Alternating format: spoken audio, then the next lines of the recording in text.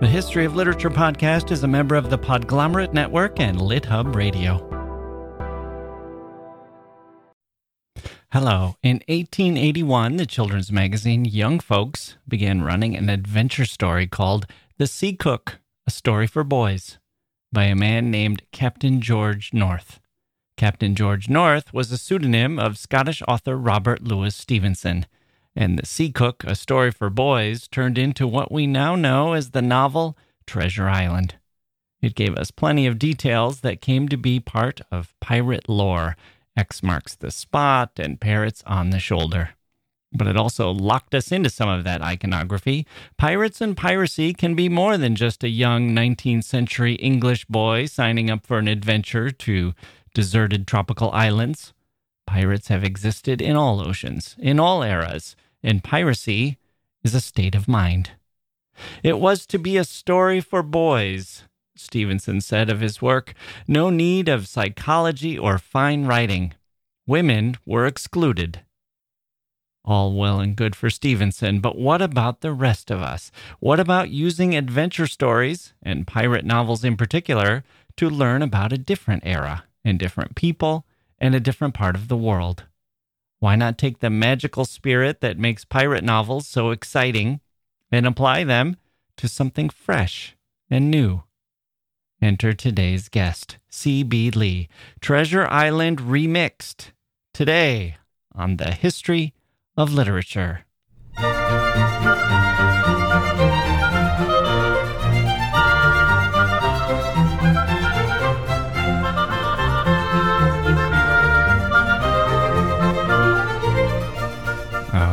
Okay, here we go. Welcome to the podcast. We've jumped into November now. I'm glad you survived Halloween this year. We are all hanging on, aren't we? Our ship has been through some storms. And here we are on deck, careening from side to side as the rain soaks our bodies, but not, perhaps, our spirits. Speaking of spirits, maybe we could get a little rum here, some grog. But there I go, falling right back into the familiar cliches, rum and grog, and singing pirate songs and walking the plank and all of that. And what's exciting about today's guest, C.B. Lee, is that we're not in that world necessarily. We get to journey to a different world, the world of the South China Sea, where her book, A Clash of Steel, a Treasure Island remix, takes the spirit of a pirate novel. Let's talk about that. What is piracy? Living outside the law, freedom, developing a culture in microcosm, the floating culture of those wooden walls. And suddenly, I don't know if there will be parrots on shoulders and one-legged captains and rum and grog. I know there's treasure, probably. That's what pirates do. After all, they're thieves. There'll be maps of some kind. There must be navigation. Anyone on a ship would need that. And I know there will be people. In this case, the golden age of piracy in the South China Sea, which has an amazing historical figure at its heart, the woman known as the head of the dragon, Qing Shi, an incredible woman who was born in humble origins, as they say, possibly in a brothel, 1775. She married a pirate when she was 26, and then she flourished. Her husband died. She took over his confederation of pirate ships, and she ran the fleet like a boss. What's it like to be a girl living in an age when Qing Shi has just basically conquered the pirate world, and then to be given a map, to be called to adventure, and to see if you have the courage and the wherewithal to find your destiny? It's a wonderful setting for a book, for a young adult book, and C.B. Lee is the right person to tackle it. She's been a successful novelist for a while now, a Lambda Literary Award-nominated writer of young adult and middle grade fiction. She wrote the popular Sidekick Squad series. She wrote Ben 10 graphic novels, and out now, Queer We Go Again, among many other works. This is the first of our remixed series. Soon we'll be talking to a woman who remixed Little Women. I love this project. I love the chance it gives us to rethink our classics, to pull from them what we want, and to breathe some new life into them, to put some new faces on board those ships, and to sail with them into fresh new seas. We'll have a listener email and CB Lee after this.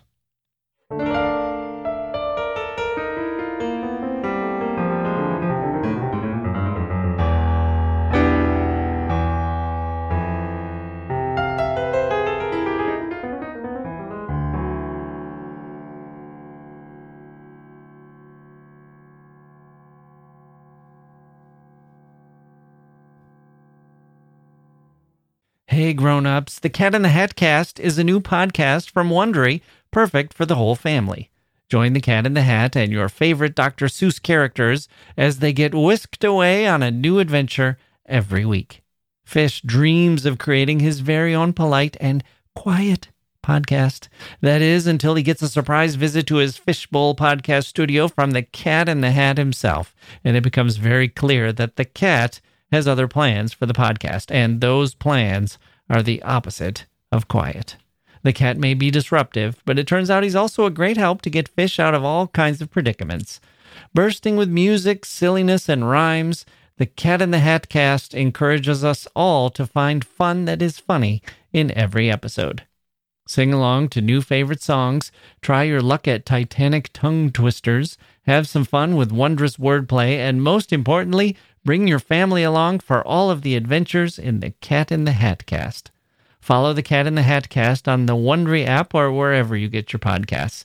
You can listen to the Cat in the Hat Cast ad-free right now by joining Wondery Plus in the Wondery app or Wondery Kids Plus in Apple Podcasts.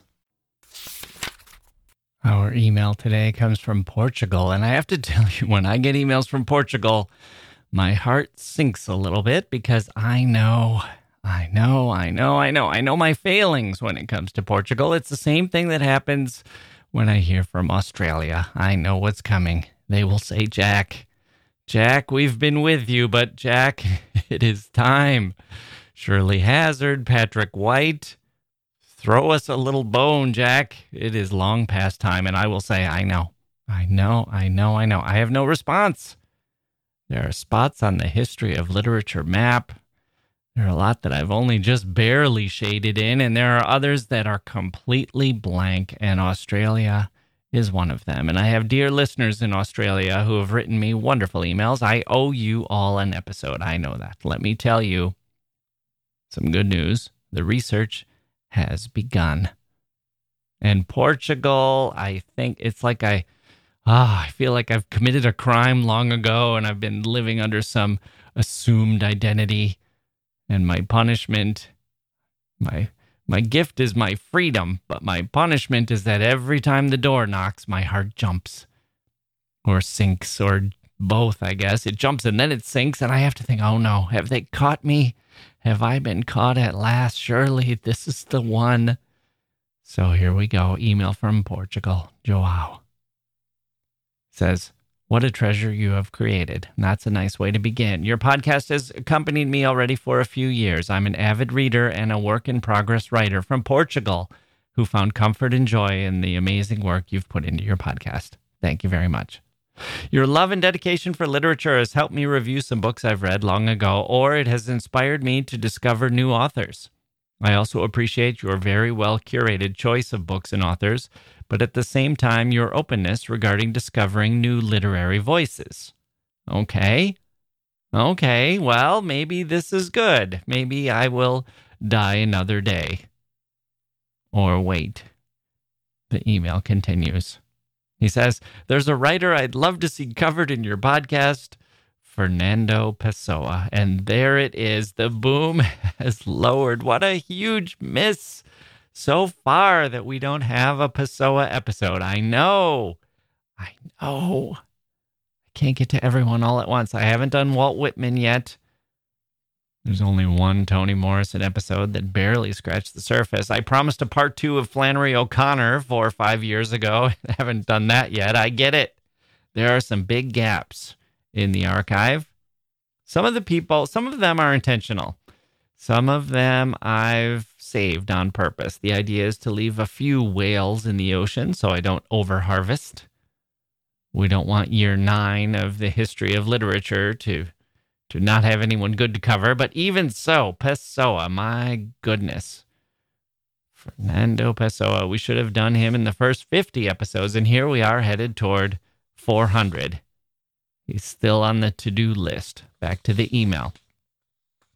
I don't know if you ever heard of him. Some of his books are available in the U.S. He was a Portuguese poet who also wrote in English and French, and most of what he wrote was only found a few years after he died. He was incredibly prolific, and still nowadays, new works of his are being found. Besides being a great poet, what distinguishes him from most poets is his pseudonym. He wrote under several pen names. For each pen name, he developed a personality and wrote their biographies as if he was creating a character. Throughout his life, he published poems and other texts in the press using some of his heteronyms. Fernando Pessoa has become the most important modern writer of Portugal and even of the Portuguese language. He's also very well known in Europe. I don't know about the U.S. His most famous book is called The Book of Disquiet. Keep up the good work. Best, Joao. Yes. Thank you for the email. Thank you for the kind words and for the gentle nudge. Yes, I have heard of Pessoa. I own The Book of Disquiet, a great book. He is fairly well known in the U.S., I would say. Not as well known as Proust or Kafka or Borges, but known among the cognoscenti, maybe like a Robert Musil or an Italo Svevo, passed around, handed off, urged. That's a great word for an author's reputation. When you urge someone to read something else, you've got to take a look at this. Got to. I urge you. The most urged books of all time. That would be a good episode, maybe. Except it might be a bit specific to circumstances and eras. Maybe it's a little subjective. What do you think, listeners? If you have a candidate for a book that seems urged to you, maybe rightfully so, maybe annoyingly so, which books have you urged? Which books have been urged on you? If you have an idea, send it to Mike on Twitter at LiteratureSC. That's for the Literature Supporters Club. He'll be glad to hear it, I'm sure. What do you do with the urging? You buy the book for the person when you urge it on them? What do you do if someone urges a book on you? Okay, yes, Joao, thank you very much for the email. I'm kidding, of course, about my heart sinking when I hear from Australia or Portugal. My heart actually soars. I'm very glad to hear from you, and I will try to get to a Pessoa episode soon. He's a fascinating creature, to be sure. Okay, one more break, and then let's bring out the feast. C.B. Lee joins us after this. Okay, joining me now is powerhouse author C.B. Lee, who has written a number of prize-winning books for young adult and middle grade readers.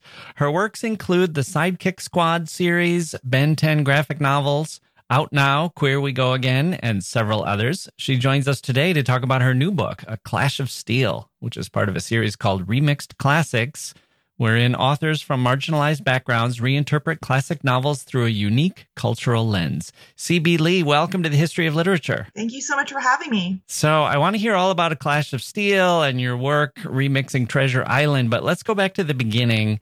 Where did you grow up? Sure. I grew up in Los Angeles, California, and my parents were immigrants from Vietnam and China, and definitely grew up reading a ton as a young child. I had to get glasses in the first grade. I feel like my mom told me it was because I was reading in the dark, but I heard that's not a thing. Maybe I just have poor eyesight. Yeah.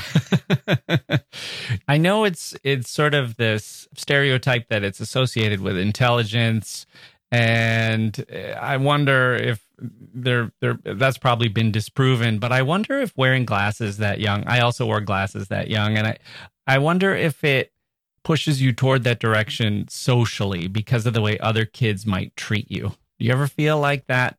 Was that part of it when you got glasses? Did you feel like the other kids suddenly saw you more as a bookworm or someone who would be at home in the library? I don't know. I feel like there's definitely, I don't know, like in the 90s, there's definitely that stereotype, the kid with glasses, they're usually pretty nerdy. And I was very nerdy, but I did love to read. And I think it was more to do that, I would continue to read after dark, or like I would go to the library every week and get like a whole new stack of books and just like devour all of them. And was that from the school library or the public library? Public or library, where were you? yeah. I spent a lot of time there, and like pretty much as soon as I like got a library card, my mom would park me in the kids section, and I would make a pile, and like while she was like looking up stuff or doing stuff, she would like find me and be like, which ones do you want to take home? And then I would bring home a whole stack of books, read them all, and then bring them back the next week and get a whole new stack.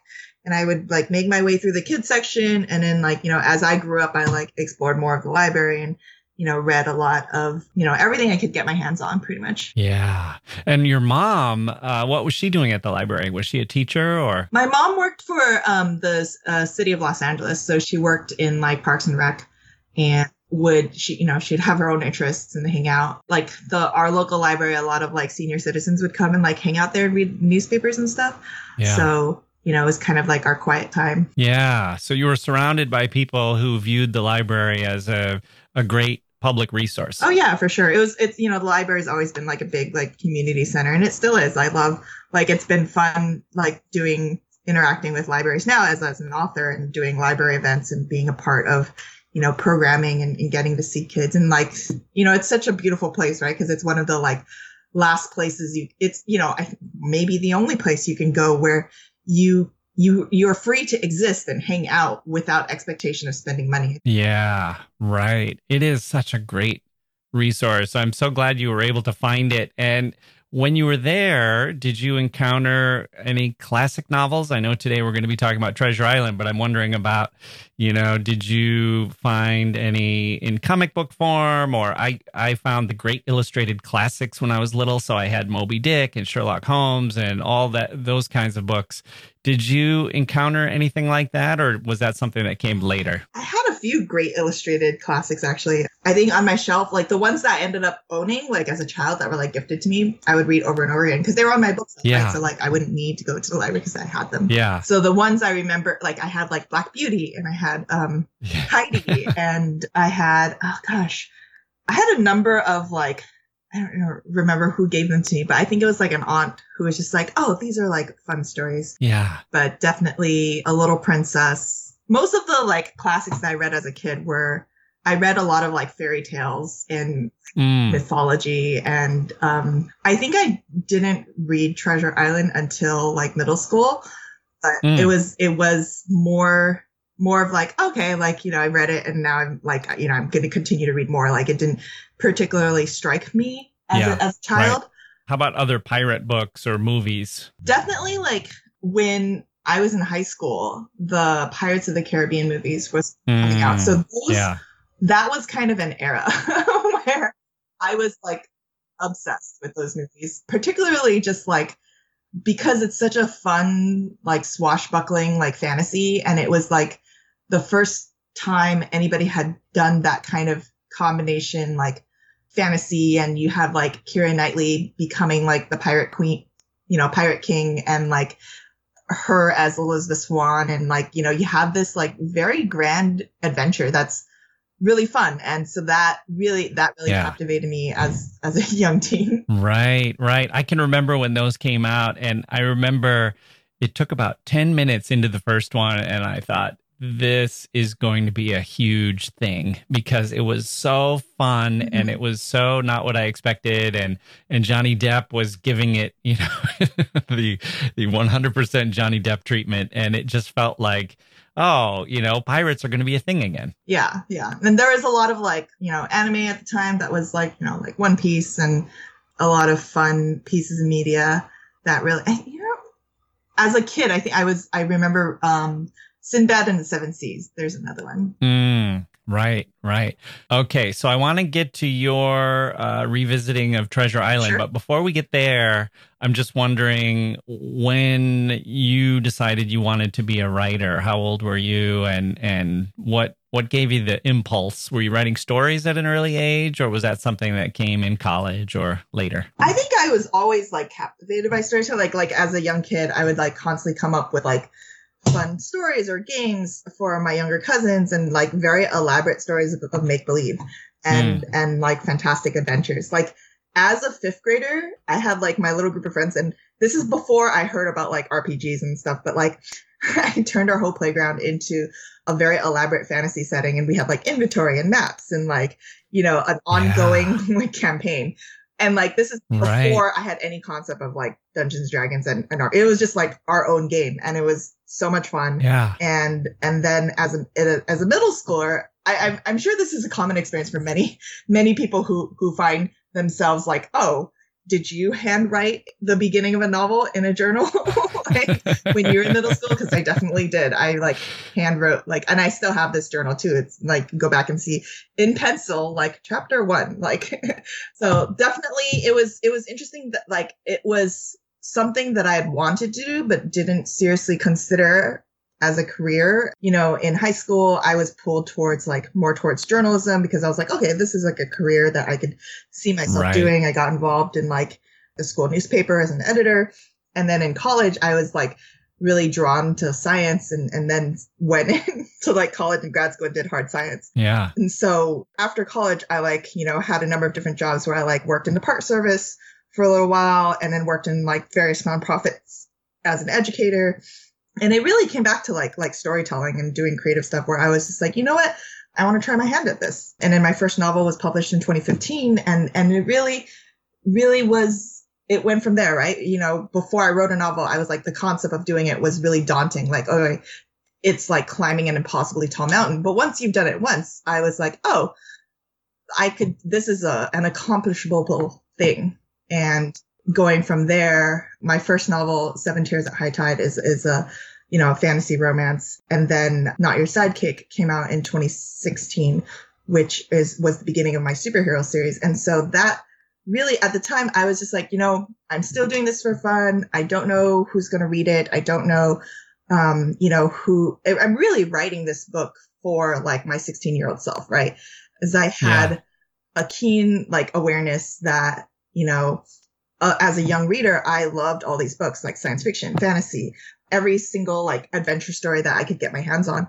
And yet at the time I was very conscious later as like a young adult and like as I got older that I very much internalized like all these stories are like not about like people like me, not people about who look like me, didn't have anybody that shared my identity. And like as a young queer person learning about myself and learning about like the idea that like you don't exist is such a like powerful and like pervasive idea that really shook me to the point of like, if every image you see of yourself and people like you are about like trauma or about like deeply upsetting or like I wanted the grand adventures. I wanted like, you know, dragons and destiny and swords and like I wanted that kind of joy and to see myself reflected in that joy and to see myself get to be a hero and have to like, I didn't think that like happy endings were like for people like me. So,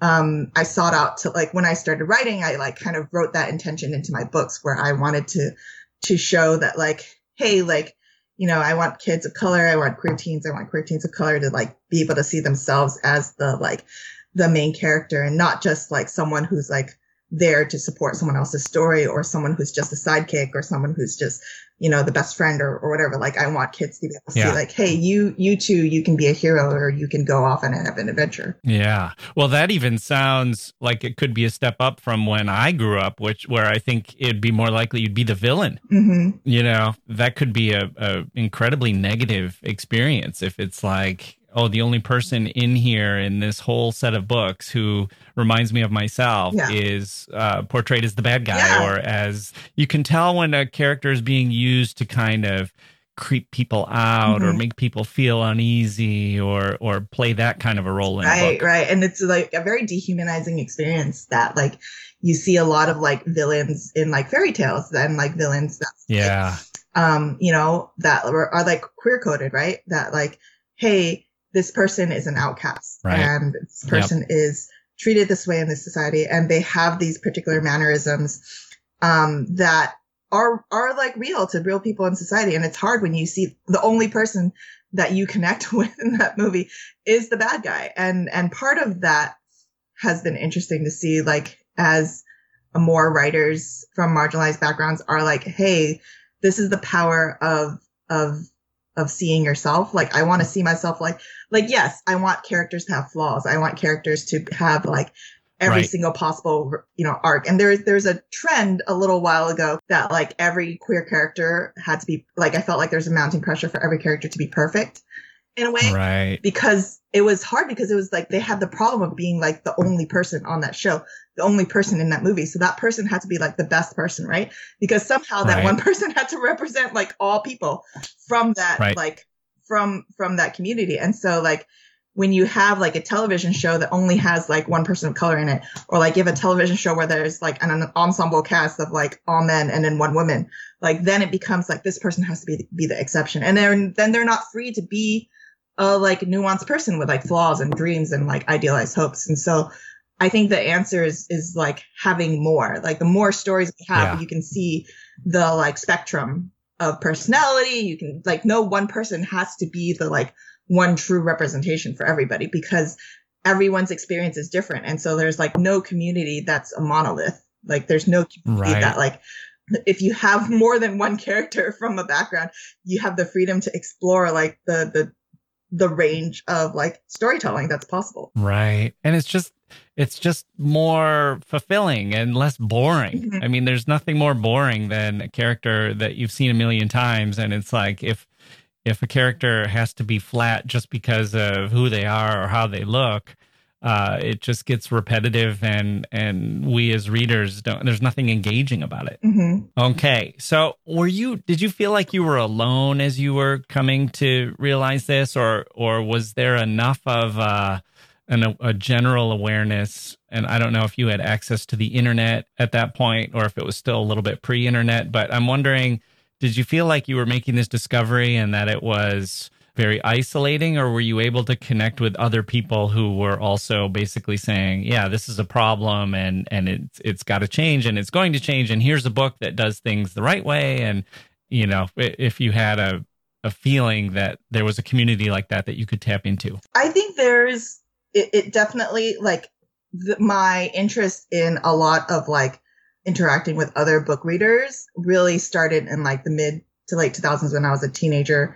and becoming a young adult, because that was kind of the confluence of like the internet as a social gathering ground, which was really interesting, right? Because you have before, like you had to have like mailing lists and go to conventions, or like, you could like Star Trek, like fanzines, and people had to like have addresses and like do like snail mail newsletters. And so fandom really evolved with the congruence of the internet evolving, right? You got forums, you got web rings, you got like people like publishing fan fiction and having discussions.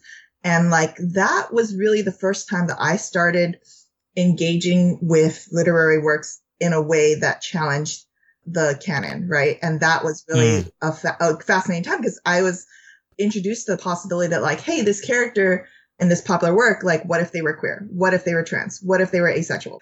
And so people brought their interpretations of the character and wrote amazing, beautiful stories that explored all these possibilities. And that was kind of the first time that I read like queer fiction was in the form of fan fiction. And it was in the form of, because I didn't have like a lot of access as a kid, right? And a lot of the like queer fiction that was traditionally published was like very much in the vein of like after school specials, where it was like the queer character is here to be a point of empathy learning for the other characters. Like you had like books about like a biography of like Ryan Shepherd, and like you had like very deeply tragic stories about young queer people. And I think in the like early 2000s, like the fiction that was available was like, it was either very academic, which I as a young child I was like, I want stories. I want like fun stories, or like very deeply like, this is like trauma porn, or like, this is here to teach people how to be nice to other people. And I was like, I'm a human being. Like, I don't exist to like teach people about empathy. And like, there are a lot of like stories that focus on coming out. And I think that's a very specific experience that's interesting, but it's not the only experience, right? Like, I think it's still valid to have those stories. It's valid to continue to tell these stories, especially from communities and backgrounds that haven't had the opportunity to tell those stories. But like, I didn't want like the one shelf in the bookstore, the one shelf in the library, to be like all one genre. Like I want to be able to walk into a bookstore and find queer books in every single possible genre.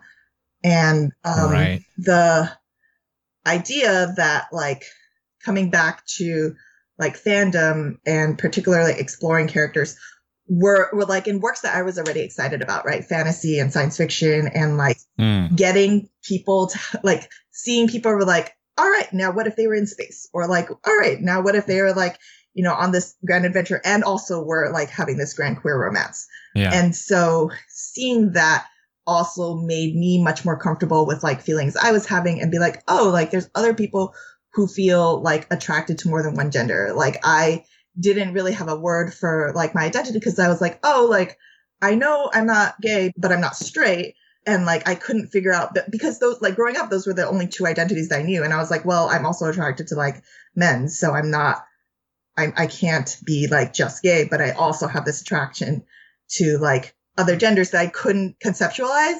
And then like the first like bisexual character who I like met on television was a deeply disturbing stereotype. And so like, you know, in the like late 2000s, like bisexuality was like a joke, right? It was a phase. It was like people laughed at it. People were like, oh no, you're not like a real, you're either like, you know, a liar or you're like, you know, promiscuous or you can't decide. And sooner or later, you're going to pick a side or whatever.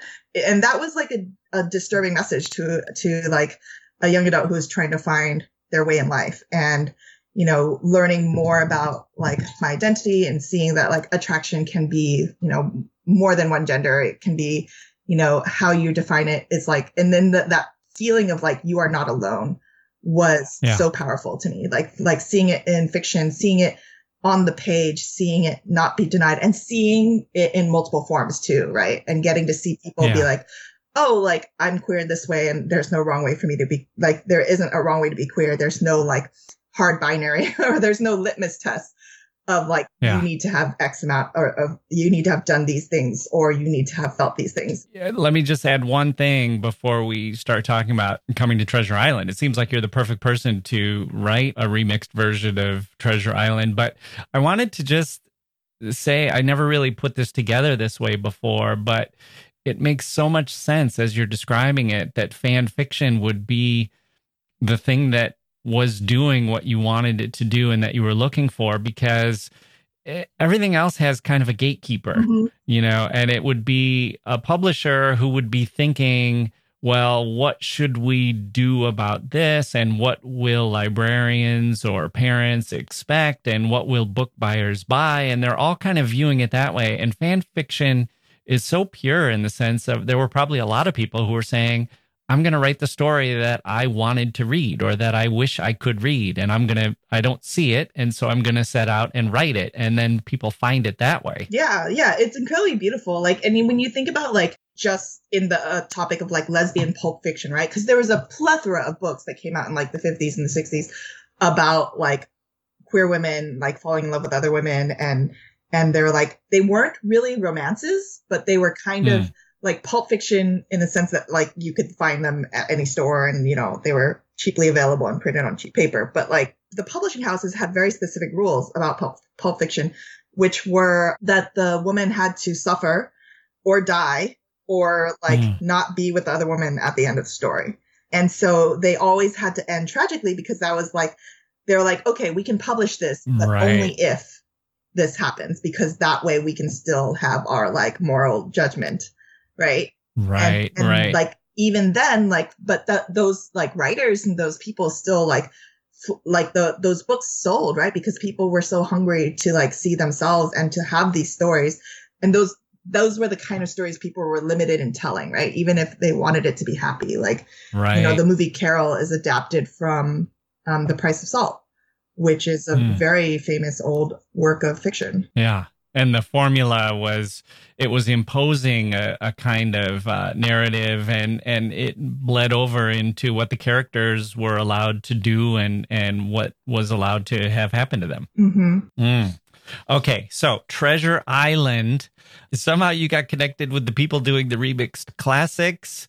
And was Treasure Island, did they ask you what book you wanted to do for it? Or did they say, we're looking for someone to do Treasure Island? Or how did that come about? Sure. So Emily Settle, who is an editor at 501 Friends at Macmillan, reached out to me and told me about her idea for the remixed classics as a series concept, and said, this is what we're doing. This is my vision. I'm looking for authors to do their take on these classics, and really coming from the idea about challenging the idea of what makes a classic, what stories have not been told. And she was the one who presented the idea of we're really interested in your work.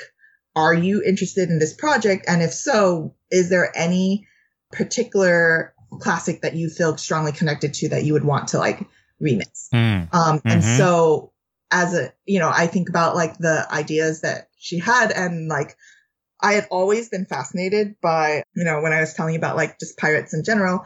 And particularly I learned a lot about Zheng Yisao, who is a real historical figure, one of the most famous pirates in all the world. And she's, she rose from being a prostitute and the wife of, this pirate captain, to really commanding not only her own fleet, but unionizing and all these other fleets into a massive, the Red Banner fleet really was its own small country. She brought economic might, her financial savvy, her charismatic leadership, and brought these crews, all of these pirates together, thousands of ships, and all these people who really brought the Qing dynasty, the government, the imperial government, to their knees, along with the British, the Americans, the Portuguese.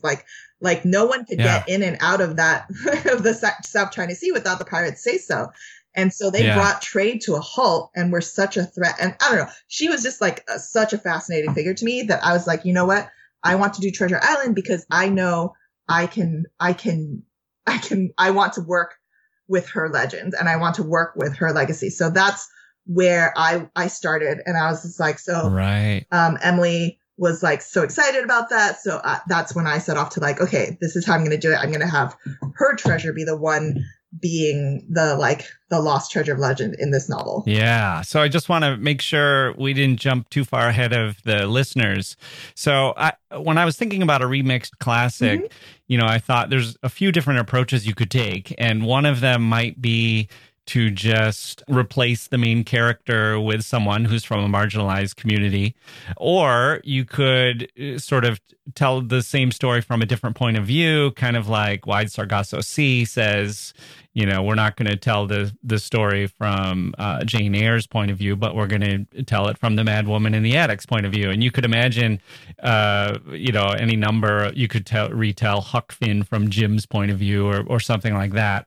But what you've done is taken some parts of Treasure Island, but you've basically put it in a different era, in a different locale. And you chose the South China Sea, where there was this real life Chinese pirate queen who was I was reading about her in preparation for this. She was quite amazing. And she had kind of a brief run, but man, she really put her mark on this, on piracy in the South China Sea. There were a bunch of, I guess, bands of pirates who were kind of diffuse, and she married one of the pirate captains, but then before too long, she had kind of formed it into this entire fleet where they were all working together and reporting to her. Streamlined their she was all right, I'm going to take a cut of everyone's loot. I'm going to hide it. I'm going to pay everyone. I'm going to establish all of these very specific rules, and really her ruthless, and charismatic leadership. Right. And brought the Yellow Flag Fleet, the, Black Banner Fleet, the Red Flag Fleet, all of these different disjointed pirate fleets, and brought a sense of military acumen to her negotiations. And all the battles that they fought were literally the siege where there was a point when the Imperial Chinese government were we need to stop them, and we can't, they tried for years to eradicate this pirate threat. And what ended up happening was that the battles came to a standstill, and it was really like she went out on her own terms, where she was just like holding the city siege for 3 days, and like they were trying to negotiate for her to like accept this pardon, and like, you know, she was like, all right, you can pardon all my lieutenants, you know, get them cushy jobs in your navy. I'm gonna keep these ships. They're like, no, please give up, stop, no ships. And she's like, nope, keeping 3,000 ships. I'm going to continue smuggling and doing whatever, but I'll stop. I'll leave you alone. And so like she retired literally from piracy, you know, and settled down, opened up a gambling house, and literally died of old age. Like she was so badass. And I think like her story is not like on the tip of everyone's tongue. When you think pirates, you think like Blackbeard, you think Sir Francis Drake, and it's a very westernized view about like the golden age of piracy is a very European ideal, right? When in fact there are people all over the world, and there is like these figures who are like very larger than life. And so she, like, I chose to because I wanted to engage with her story, right? So taking the story and transplanting it into the South China Sea, that time period, that kind of edge of like, it's the you know, the sun is setting on the golden age of piracy, right? And it's about like that cusp of transition before like the Opium Wars and before like everything changes for you know, for Asia, for like foreign trade, foreign interests. And it was kind of like these pirates doing their last stand about like what, you know, they're taking their like, you know, economic mobility into their own hands. Yeah. Well, that's what excites me so much about your book, and I can't wait to read it because, I mean, I'll give Treasure Island some credit. It's such a classic pirate novel. It really Long shaped John Silver and ideas, because that novel, like Robert Louis Stevenson, really captured the imagination of people in that. Like when the novel came out, people had never like experienced anything like it. They were like, oh my gosh, the language, the like, I'm being transported to this, you know, distant island, and it's like the like buccaneers and like, you know, yo ho ho and X a bottle marks of rum. the Like, spot. it's very one-legged pirates with parrots on their shoulder. That's all comes from Treasure Island. But what excited me was thinking, oh, well, I'm going to see something different, and there's going to be different atmospherics because I'll be in the South China Sea, so I can really see what life as a pirate is like, but just taking away all of the trappings of the familiar piracy with X marks the spot and like you said, yo ho ho and a bottle of rum and all of that. It's still, there's something about pirates. It's like there's a sense of adventure, the sense of freedom, there's a sense of being outside society. And yet it's kind of like the mafia where they have their own code within this outlawdom. Mm-hmm. And it really, I can't wait to see how you handle all of those things and what you've learned. Did you do research on pirates in the South China Sea in the, I guess it's the early 19th century here that we're talking about, but what kind of things could we expect? What was life as a pirate like for in that time and that place? So I did a ton of research, like on both like the academic side and also looking at like firsthand accounts and also drawing from like personal experience of like life in villages and in the like isolated rural areas in South China and Vietnam. So the research that I did primarily focused on like the rise and fall of piracy in the South China Sea. And I did a ton of excavation of history, because a lot of, you know, history is written by people who are like, you know, I deem this important enough to remember. And so it's history is always biased in terms of like who's writing down the narrative, who's documenting these facts. And so a lot of the perspective was really like, you know, it's from the perspective of like the British or the like Chinese government. And they're like, you know, these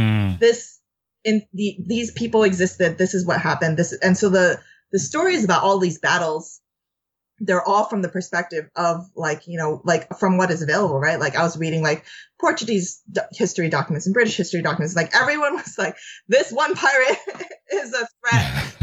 We need to stop her. How are we going to stop her? And so like all these perspectives like, well, we did this and this is how many ships we blew up and this is what happened and this is how many people died in this battle. And so like reading in between the lines and seeing multiple sources, right? Like Chinese sources, American sources, British sources about like, oh, I can piece together the timeline where she was kicking everyone's ass, but no one was.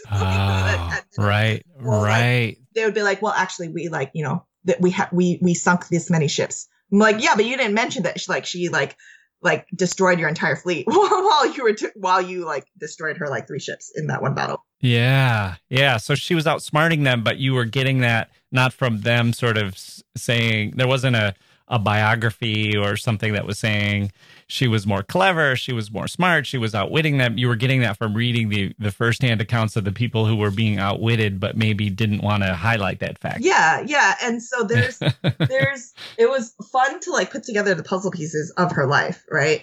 Because I'm looking at all these different like accounts of like what happened in these battles, right? I bought out of print books off of eBay. I like looked at the footnotes of footnotes to get like, I was on JSTOR reading article after article. And it was a lot of fun. Like it reminded me of my grad school days doing research and really like unpacking and analyzing all of these historical documents. I also worked with a translator who helped me like translate documents that were in Chinese and maps, and it was so much fun. This was my first historical novel. So, going into it, I was a little daunted, but once I started the research, it was really fascinating to me because I was finding so much information that was like not readily available. Or like, if you just Google like Qingshi, you'll find like the same 3 facts repeated over and over again because people are all citing the same person, right? So that's like, that's what's easy. That's what's there. And so right. The life as a pirate really, a lot of the like day-to-day life, I drew from like ship logs and like manifests and like, okay, like what was on the ship? How many, what cannons were they using? What weapons did they have? What did they eat? A lot of what I find fascinating from like, at least like in terms of what I wanted to engage with in a way that was different from Robert Louis Stevenson was that like, the original Treasure Island there's a very black and white view of piracy, right? And it's very clear, like just from like the moral stance of like who lives, who dies in that story, right? Because it's at the end, like the original Treasure Island is about greed, and it's about like, like who survives, right? Jim, the doctor, and like the, quote unquote good people. And so I wanted in my novel for people to look more closely at the choices of like, all the characters, like whether they be a pirate or not, or like, I wanted people to look and examine like the society that makes thieves and beggars and pirates, like, and to ask more questions about that society versus the people who have to make these choices to survive. Yeah. And there's values there. And maybe this is my reading when I'm comparing it to, sort of this floating mafia, but like things like friendship and loyalty. And it has this whole set of competing values of, that's maybe not legal versus not legal, but what does it mean to do the right thing if you're there fighting on behalf of your best friend, or if you're seeking revenge for an injustice? So you also invented some characters. So I'm wondering, did you look to Stevenson to sort of see how his plot was working, and did you borrow anything about the mechanics of his book in order to figure out who your protagonist should be and how they could kind of get the story rolling? Very little. So when I thought about like a remix, this is not there's no like exact parallel to any one character because I'm working with such I wanted to write an original story with like beats of a classic that you would recognize. Like, so there's a map. There's a call to adventure. There's a treasure. It's on an island. Right. And a motley crew. There's a youthful person who's finding her fortune. Right. And like, there is an inn that burns down. So, but in terms of like once, like the story changes completely. Once you take like the main character and she's now a young queer Chinese girl, like what she wants from the world, what she wants for herself is completely different. And her motives and personality drive the story, right? Like her desire to prove herself are what really like set this whole adventure off. And the original characters like Xiang is her and like everybody on the crew, everyone aside from like Zheng Yisao and Zhang Bosai and like the actual pirates who are like referenced as real life figures, and like the emperor who was emperor at the time, and like everyone else is an invention for the story. Like, so this was a way for me to be like completely original and have like unique dynamics that I wanted to explore, and also have this like really fun adventure with like a queer romance attached to it. Yeah. Now, I've talked to several writers of historical fiction for the podcast, and I talk about this with all of them, and I've gotten slightly different answers. And that is their concern with balancing what life was like for people at the time with a modern day sensibility. So how do you avoid putting a 21st century mentality into the heads of the main characters? Or is that not the focus in an adventure story or something for young adults? Is that not as big of a concern as it might be for some of my authors who have been writing more historical fiction that they were trying to make a little more accurate and less of just a good adventure tale? I think it depends on the kind of story you want to tell, right? And it's hard as a writer because you can't divorce your values and how your own personal mentality and I'm living in the 21st century and I'm writing the story now and it will be read by people now in the present. Whereas like, the story that I would have written if I were living in 1826 would probably be quite different, right? Or maybe it wouldn't be. Yeah. Like maybe I would have had the same, like very similar desires, or maybe the execution would have been different. That's all. But in terms of like I'm coming from a perspective, like I'm using the resources I have to tell the best story I can. And as far as like, what is interesting, especially like writing about like queer identity in an age where those words might not exist, like the particular like words for like people didn't call themselves like gay or lesbian or like queer. They had like euphemisms, or like they had like general senses, or culturally they had their own words and their language for it. But like the ideas that we have now about identity are not the same ones they had like hundreds of years ago. But the fact that like we're human and it is a human experience, and I think that's going to be interesting for all writers, right? Because as historical fiction, you're still writing people, and I think people will have always been people, like whether it's like 21st century or 14th century or what have you. And then it's just about the details, the execution, and so like it'll be interesting to see like something that fascinates me is like if you took someone from like a previous another era and drop them into ours, there's a lot of things that would like confuse them, but a lot of like I think their like wants and needs would be the same about like the human experience of wanting to find your purpose, or to have like fulfilling relationships with other people and friendships and like the power of like community. I think those are kind of universal things no matter what time period you're in. Right. And like part of writing an adventure story was fun in a sense of like this is still like I still think it's like a fun swashbuckling adventure, but it's also like, I'm definitely infusing my own values into this. And I hope that people can like, look at it as a jumping off point for like evaluating like their own questions about, imperialism or colonialism. Well, it's a great thing about the pirate setting, because it's like you're saying, even if our language used to describe it or our modern day understanding might not have existed, but attraction would have. And, these human feelings would have existed. And I'll give you an example of one author I talked to, and what she was concerned about. She had a character who was like a muckraking journalist, a woman in 1910, 1920, in that era. And her concern was she wanted to just say, her impulse was to say, well, of course she should want to go to college. Of course she should want to be a professional. Of course she should feel like she should be treated just like the men and be paid the same as them and do whatever she wanted to do, because that's how we would view a woman today. But she was worried that by making her too much like, the author just transplanted to that era, that it wouldn't really be fair to how hard it would have been for her to take that position at the time, and to, she would have felt a lot more conflicted than a woman today might feel, because she felt like she was letting down her parents, or that she was maybe not doing the right thing. But it seems like in the pirate setting, you've got characters who are already kind of saying, we're going to live a little bit on the edge. We're going to be outside of rules. We're going to be outside. It seems like it would give you a lot of freedom to kind of say, if you want to have characters who are deciding they're going to go their own way or think their own thoughts, that they're in a place, in a headspace where they'd have some room to do that. Mm-hmm. And that's really interesting. And I'm glad that you brought that up, because it is something that like I did engage with like Xiang being like, okay, the expectations of me as a young woman from a merchant family is that I marry and I, run a household.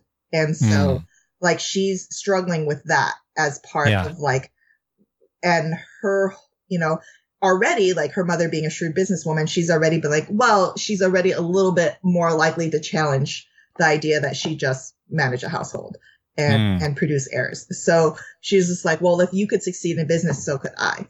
And so already like building that into the setting, but also having their like a character who's a little bit more sheltered, and then meeting this pirate crew who have experience. Right. And like, I hope readers have a lot of fun meeting like the different people on the crew from different walks of life.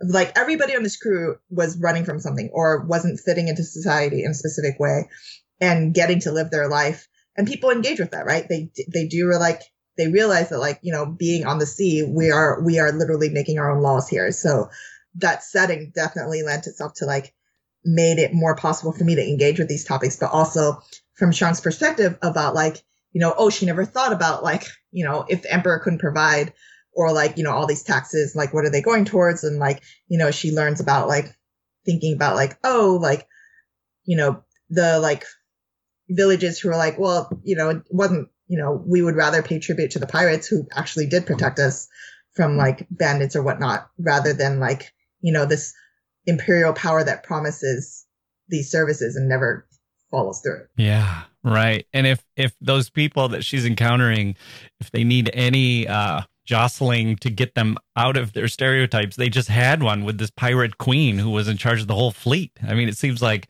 once you live through something like that, it would kind of upend your ideas of who's allowed to do what, and whether people need to fit into easily compartmentalized boxes. They've just had this great example of somebody who didn't do it all was what was expected of her.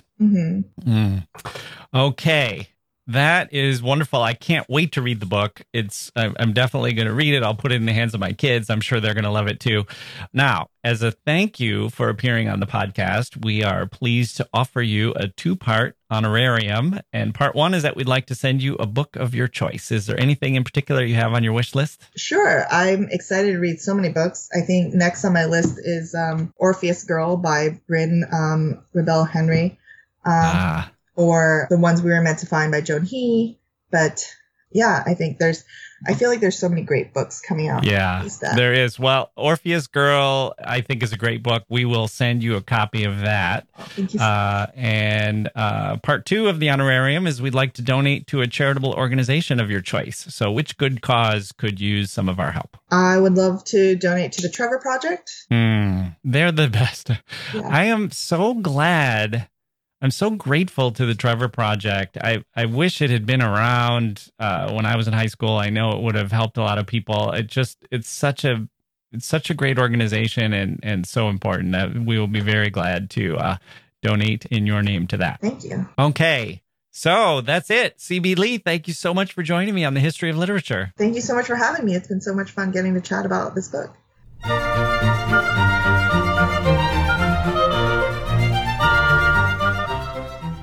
Okay, there we go. My thanks to C.B. Lee for stopping by to tell us about her life and her new book, A Clash of Steel, Treasure Island Remixed.